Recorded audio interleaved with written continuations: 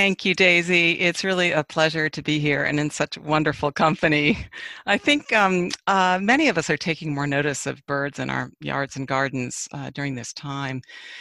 I've loved birds since I was a child and went bird watching with my father in Washington, D.C. I loved finding birds, identifying them, figuring out what families they belong to.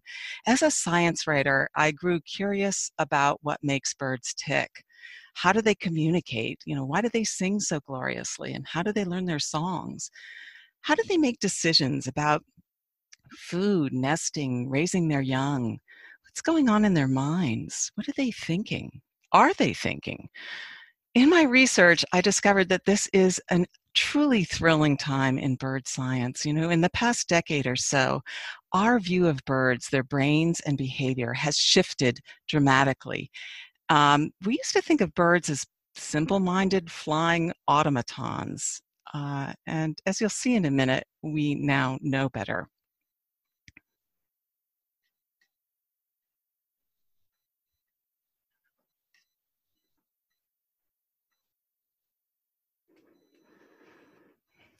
So what I learned working on this book was a revelation.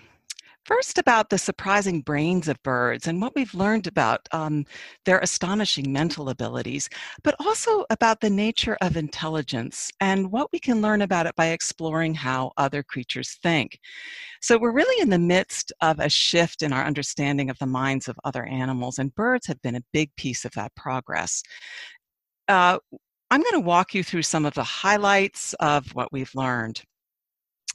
Until quite recently, we assumed that a bird's behavior was driven solely by instinct and that its brain was so small and primitive, it was capable of only the simplest mental processes.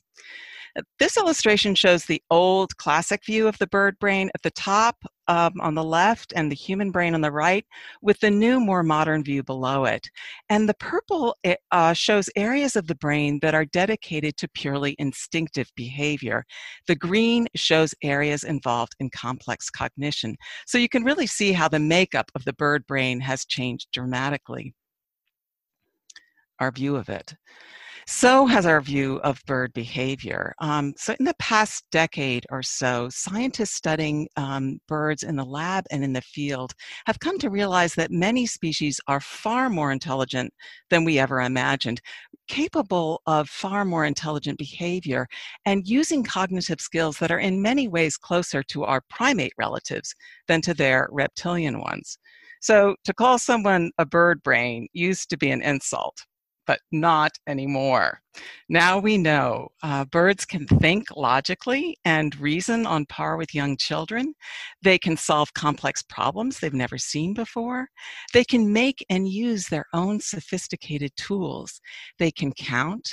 They can understand basic principles of physics like cause and effect. And they can pass along cultural traditions, whether they're modes of song or styles of tool making. We've learned that birds are socially intelligent creatures, capable of forming complex social networks and remembering meaningful relationships, and even understanding what's going on in another bird's mind. Some birds communicate in ways that resemble language. The alarm calls of chickadees, for instance, describe an object in the same way that words do. So these alarm calls specify both the type of predator, whether it's arriving from the land or from the air, and also the magnitude of threat that that predator represents. So the number of those little DDDs at the end of a chickadee's call, those indicate the size of a predator and hence the degree of threat it represents. Now, other birds have astonishing memories, like the Clark's nutcracker of Western North America. Now, this is a bird that really puts to shame our own ability to remember where we put things. The Clark's nutcracker can bury 30,000 pine seeds in thousands of locations over dozens of square miles and remember where it put its individual stashes months later, even though the landscape may have changed dramatically from snow or shifting rock and soil. These birds go directly to their location of their individual stashes.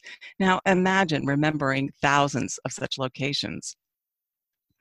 Birds do all of this with a packet of brains so tiny it would easily fit inside a nut. How is this possible? Well, we've known for some time that brain size is not the only, or even the sole, is not the sole or even the main indicator of intelligence. What really matters in the intelligent brain is the density of neurons. And while the brains of birds may be small overall, it turns out that in many species, they're densely packed with neurons. The brains of parrots and corvids have twice as many neurons as similar-sized primate brains and 4 times as many neurons as mammal brains of the same size.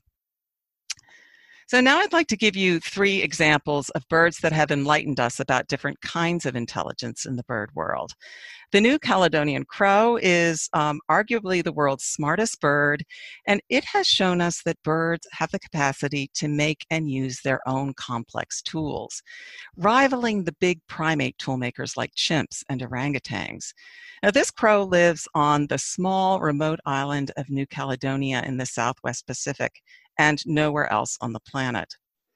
It's the only species other than humans to make and use hook tools, which is what this bird is doing.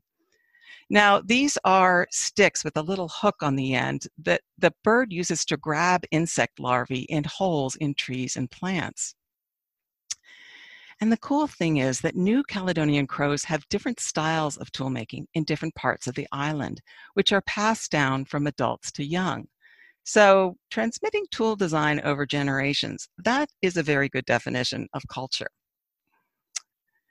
This bird, the charming and cunning African gray parrot named Alex, worked with Harvard scientist Irene Pepperberg to show the world that some birds appear to have intellectual abilities rivaling those of our close primate relatives. Now, Alex could grasp the meaning of hundreds of words and use them himself in a meaningful way. He could understand abstract ideas like the concept of zero.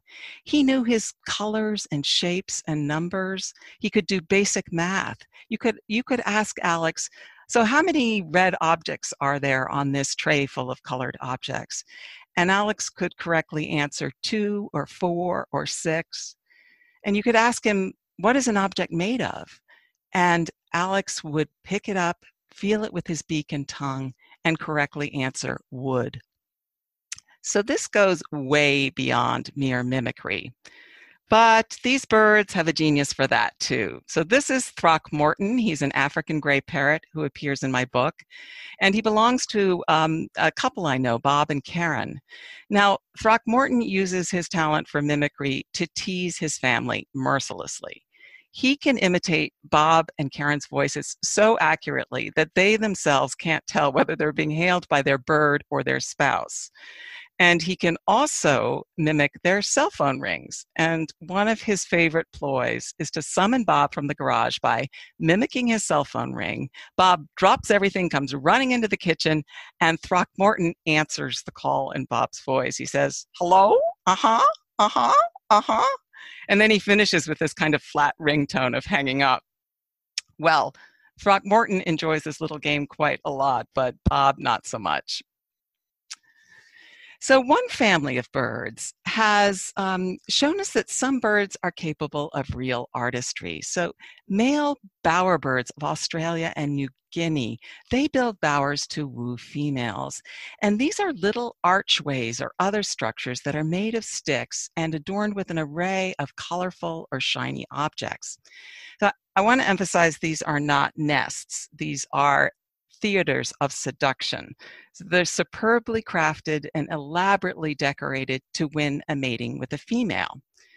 And each species of bowerbird has its preferred ornaments. Satin bowerbirds favor blue, and great bowerbirds prefer green and white things like shells, stones, and bones, which this bird may have found in a nearby cemetery.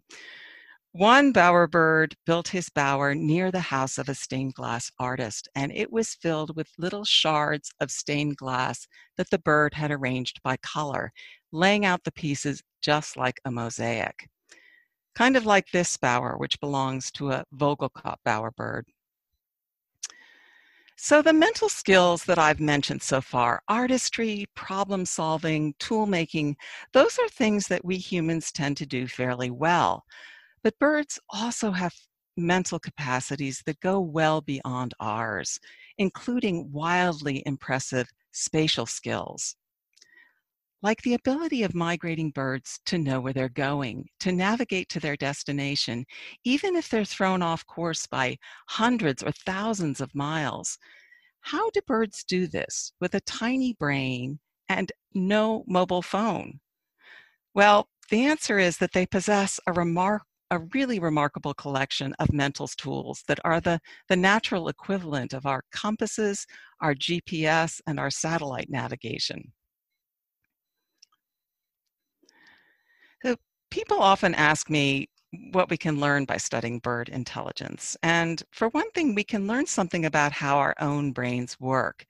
Birds are turning out to be great models for learning about the human brain, how and why we sleep, how we learn language, and how speech evolved in the first place. But in my view, what's most exciting about these discoveries is the possibility of learning how another creature thinks, how a bird's mind works, and what this can teach us about the nature of intelligence itself. So after reading my book, I hope people will come to see the birds around them, the hawks, finches, crows, wrens, sparrows, and jays, a little differently as the clever, thoughtful, and innovative creatures they are. And also to question what intelligence is and whether there might be kinds of genius in the natural world beyond our ways of knowing. I'd like to thank people who contributed images to this talk.